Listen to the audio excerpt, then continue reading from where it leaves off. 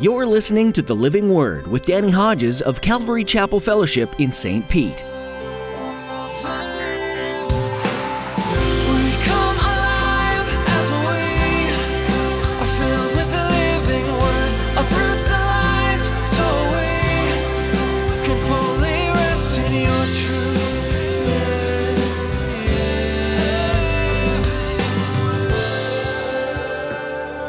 That's the one we all want, don't we?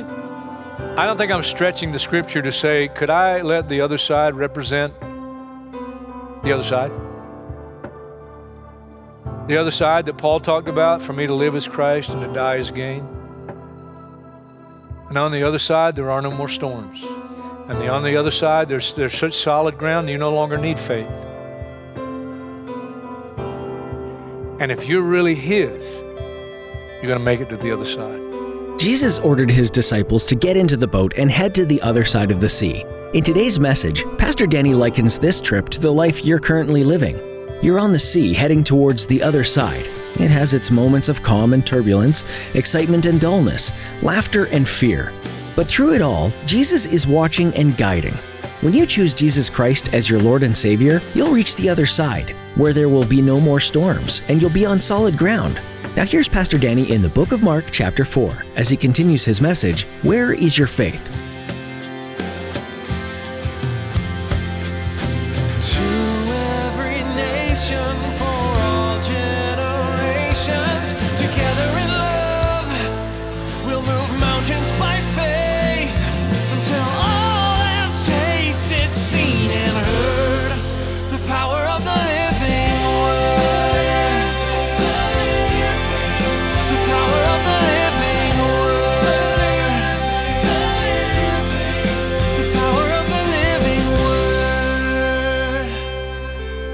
You want to get more supporting scripture, there's plenty. Revelation 19, Revelation 22, in both of those chapters, John, the apostle, receiving the revelation of the book of the Revelation, and the angel that's the messenger for God communicating things and communicating with John, twice, because of the glorious nature of this angel, twice, Revelation 19, Revelation 22, John falls on his face to worship the angel. And what does the angel say? Get up. Don't do it. I'm a fellow servant with you. Worship God. And God says clearly, I'm the only one to be worshiped. I don't allow, I got anything to do with it. You don't worship anybody else. I'm the only God. Matthew chapter 2, verse 11, the wise men that came from the great distance to see the king that's been born, the King of the Jews. We've seen his star, the star that would come out of Jacob. They knew the prophecies of the Old Testament. And when they came to the place where the child was, here's what it says, they offered their gifts and they bowed down and worshiped him. They worshiped him. Disciple, Apostle Thomas, not with the others the first time Jesus appears to them after his resurrection. And so they tell Thomas he's alive. We saw him. Hey, I won't believe, Thomas says, unless I can put my hand in his side where they pierced him with the spear, unless I can see the nail prints. And so not long after, Jesus appears and he says to Thomas, Thomas, have at it, dude. Want to put your hand here? Thomas, here are the nail prints. You know what Thomas did? He knelt before him and he said, my Lord and my God. Hebrews 1:6 from the Old Testament prophecy about the Messiah, let all God's angels worship him. And I'll give you one more. And I don't know how you can get any more clear than Romans chapter 9 and verse 5. Romans chapter 9, verse 5, Paul in the context talking about what a blessing it is if you're a Jew, if you're an Israelite. And he says, among other things, verse 5, theirs are the patriarchs. And from them is traced the human ancestry of Christ, who is God over all, forever praised. Amen. So, hopefully everybody would agree, it's clear the answer, who is this? He's God in the flesh. He's the God who said, "Light be," and light was. John tells us, without him nothing was made. Other verses echo that, confirm that.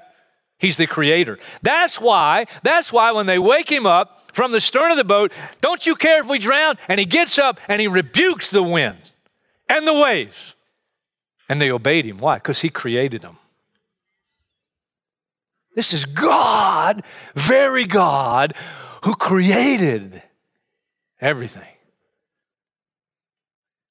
That is the guy I want in my boat every time.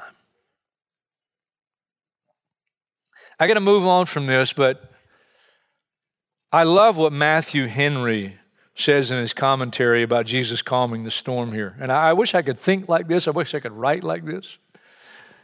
Here's what he says. Listen, winds and waves synchronize in the sublime symphony of a solemn silence. Another commentator said, he calmed the storm and he stirred them up. Think about that. It's a stronger Greek word used after Jesus calmed the storm. They were terrified. But let me tell you how practical that is. Until we come to the point that we fear God more than we fear the circumstances of life, we're not ready to face any circumstance in life. But you get to the place you fear the Lord more than anything else, then you can face any storm by faith. That's why Jesus said, don't fear him who can kill your body, and after that, there's nothing else they can do. You fear him who can cast soul and body in hell. That's whom you should fear. So here's the first point. Jesus is God. Therefore, Jesus can calm any storm in life. But that brings us to our second focus from the text. While the storm is raging, Jesus is sleeping. And you have to wonder what would have happened if they didn't wake him up. What would have happened? But because they think he doesn't care. He's sleeping. They wake him up and they say, don't you care? Don't you care? If you haven't been there, you haven't been a Christian very long. If you haven't been in a situation where you're going, and this is not just an undesirable situation, and then maybe that fits too. I mean, there are a lot of storms, different degrees of storms, but I mean, you're in a situation, you just go, Lord, do you see what I'm going through? And you think, do you care? You don't seem to be doing anything. Now, I must point out, what we're talking about here in the message from this real life story in this text, we're not talking about storms that are created because of our stupidity. I've been in those. You haven't? Come on. We're talking about a storm that comes as a result of you obeying the directive that Jesus gave. What did he say?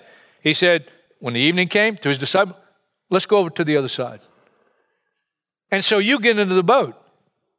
Because Jesus says, let's get into the boat and go on the other side. And because you got in the boat, even though Jesus is in the boat, you got in the boat. And because you got in the boat with Jesus, now you're in a storm. And it's the storm of your life. Which brings me to another interesting point. I think there's evidence in the scripture that makes me believe this storm had hellish origins. Why wouldn't Satan, with his power, want to get not only at Jesus, but at disciples who are obedient and have sacrificed their lives and said, we'll follow you anywhere? You say Satan has that kind of power? Yes. To create storms? Have you forgotten the story of Job? Let me remind you the story of Job.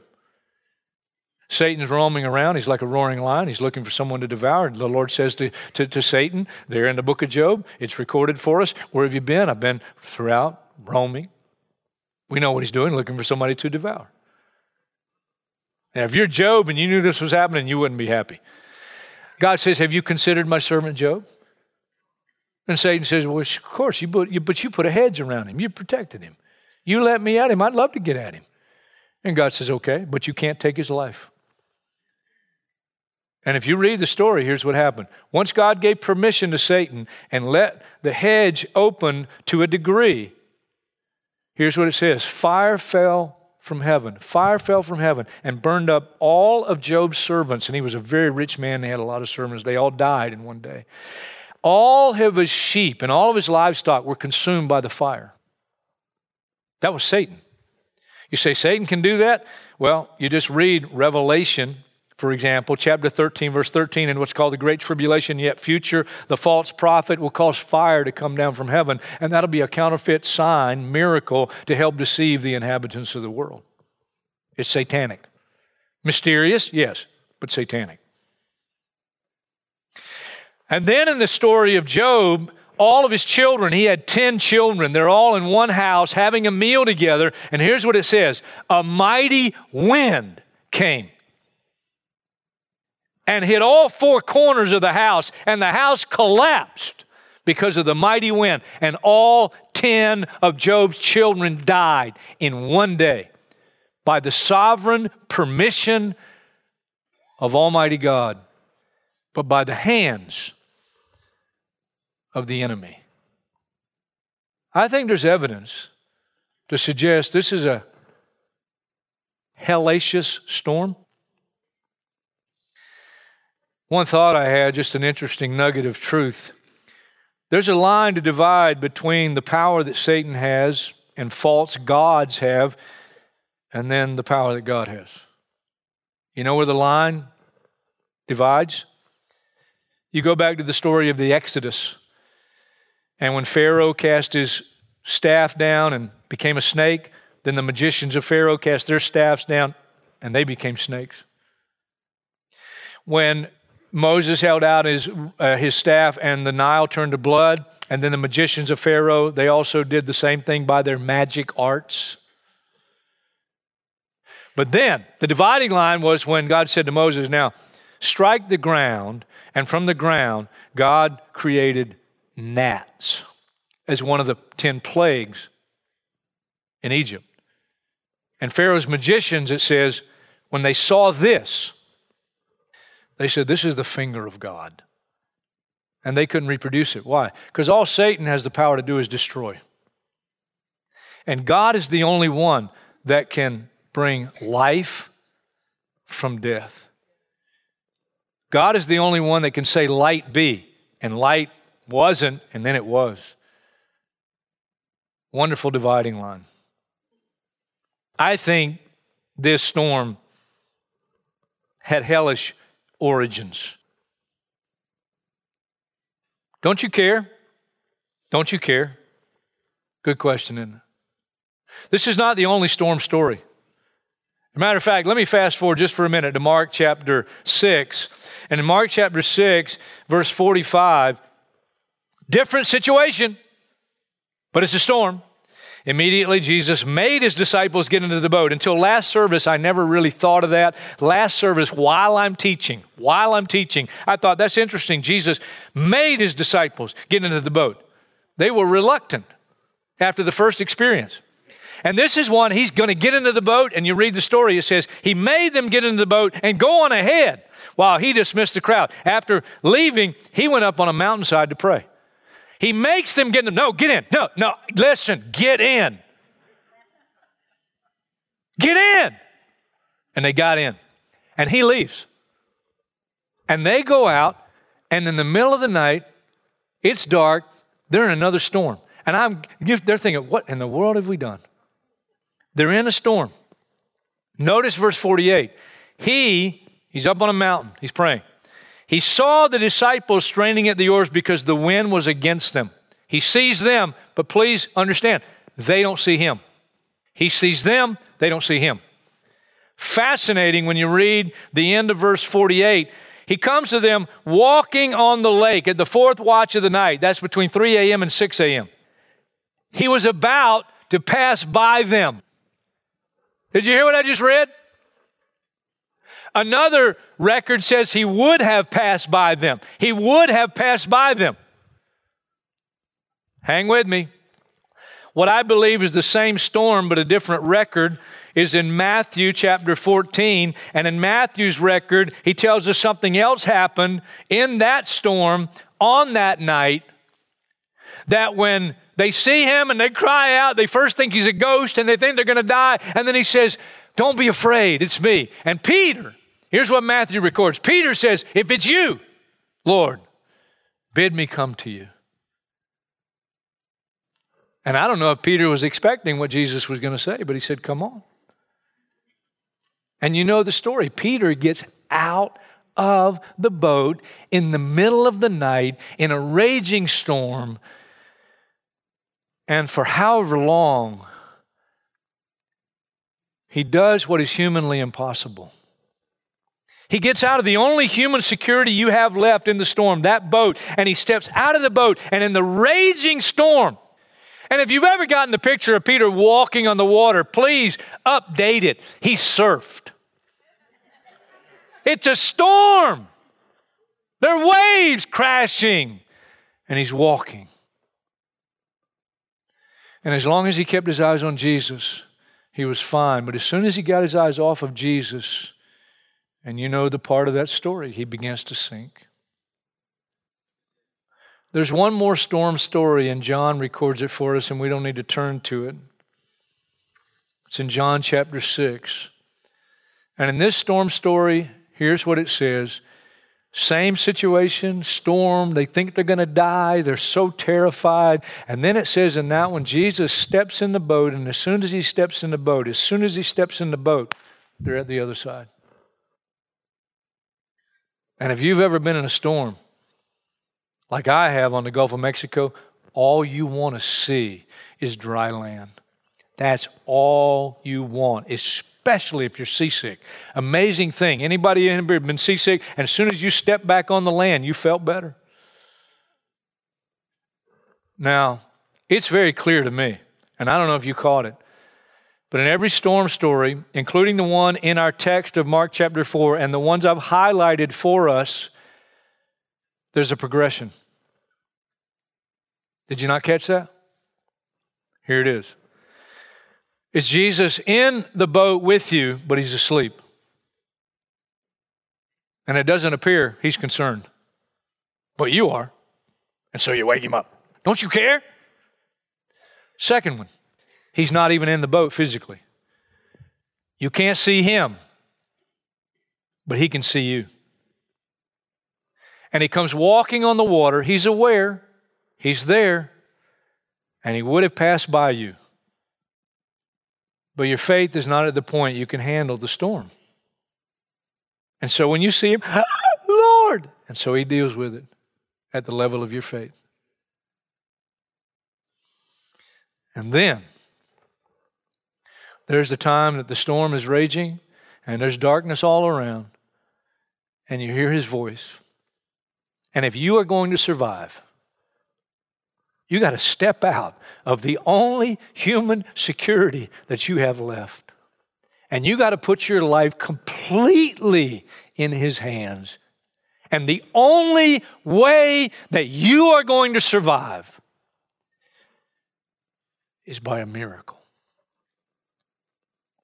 And the last storm story, don't forget it. As soon as he steps in the boat, whew, you're on the other side. That's the one we all want, don't we? I don't think I'm stretching the scripture to say, could I let the other side represent the other side? The other side that Paul talked about, for me to live as Christ and to die as gain. And on the other side, there are no more storms. And on the other side, there's such solid ground that you no longer need faith. And if you're really his, you're going to make it to the other side. But here's the truth. He's able to calm any storm, but he wants me to learn to trust him despite the storm.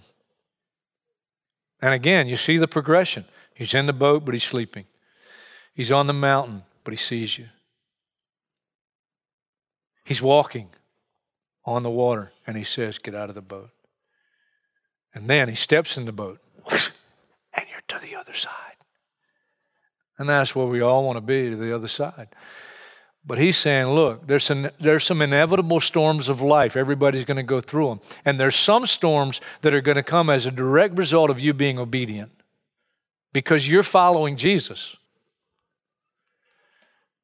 In the context of his heading to the cross, he says to his disciples many things. And in the heart of the whole several chapters in John's gospel of Jesus talking personally to his disciples before the cross, he says, I've told you these things so that in me you may have peace.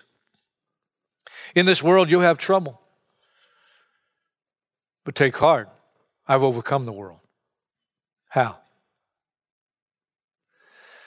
Everyone born of God overcomes the world. This is the victory that has overcome the world, even our faith. I want to go back and read something that I just think about that I skipped over in my many pages of notes. A.W. Tozer, in his book, The Knowledge of the Holy, the most portentous, that's a big word, just means self-important fact about any man is not what he at any given time may say or do, but what he in his deep heart conceives God to be like. Were we able to extract from any man a complete answer to the question, what comes to your mind when you think about God, we might predict with certainty the spiritual future of that man. A.W. Tozer goes on to say, if a man has a low view of God, it's the cause of 100 lesser evils. But a person with a high view of God is relieved of 10,000 temporal problems. What truth? And that brings us to our last point, because I'm doubtful there's anybody here that doesn't believe that Jesus can calm any storm. The question is, if the storm does not subside, will you still trust him? Does he still care? Does he still care? And here's what I say in my last point. We need faith that enables God to do miracles. Let me say on that first part of that statement, I believe if we had more faith, there are times that God would do more miraculous things. And I feel so many times like the guy in Scripture that said to Jesus, I believe, help my unbelief. I mean, come on, do I get a witness there? Come on, I believe, help my unbelief. But I also understand, while I believe God might want to do more miraculous things if we had more faith, you have to look scripturally at the other side of that faith coin. You have to, because it's in Scripture. It's all throughout the Scripture. If you want it in a summary form, you just go to Hebrews 11. Mentions all these saints that have gone before us. Says they escaped the fury of the flames. God shut the mouths of lions by their faith. Women received back their children from the dead. And then you get, if you read the whole chapters, it says this, others were tortured and refused to be released because they'd have to deny their faith. They went around in sheepskins and goatskins, destitute, persecuted. The world was not worthy of them. And then it says, these all were commended for their faith. The ones that went into the lion's den and the lion's mouth was shut. The ones that went into the fiery furnace and they came out without a smell of smoke. But also the ones who the storm in this life took their life. But they never got their eyes off of the other side. And that's the key.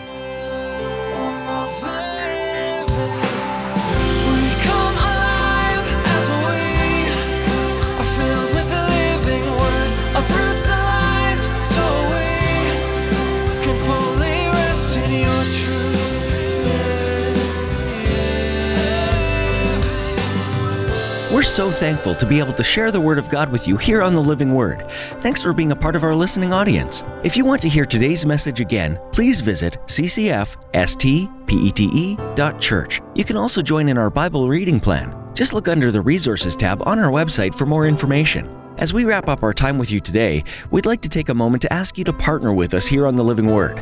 Would you join with us in praying for the listeners of this program? You might not realize how powerful prayer can be, especially during such uncertain times. There might be a listener who's really struggling, and God might stir in their heart a renewal of their faith simply by listening to this program. Please pray that each person who hears these messages would find encouragement. Just as we're reminded in Mark, God came to earth as a human, suffered in all the ways we do, and ultimately came to redeem each one of us. That's the takeaway we hope every listener gains from tuning in. Please pray for us also to seek God's will for this program and for it to continue to reach people in a powerful way. Thanks for praying with and for us. With that, we've come to the end of our time with you today. Thanks for joining us as Pastor Danny continued looking at the book of Mark. We hope that you'll tune in again, right here on The Living Word.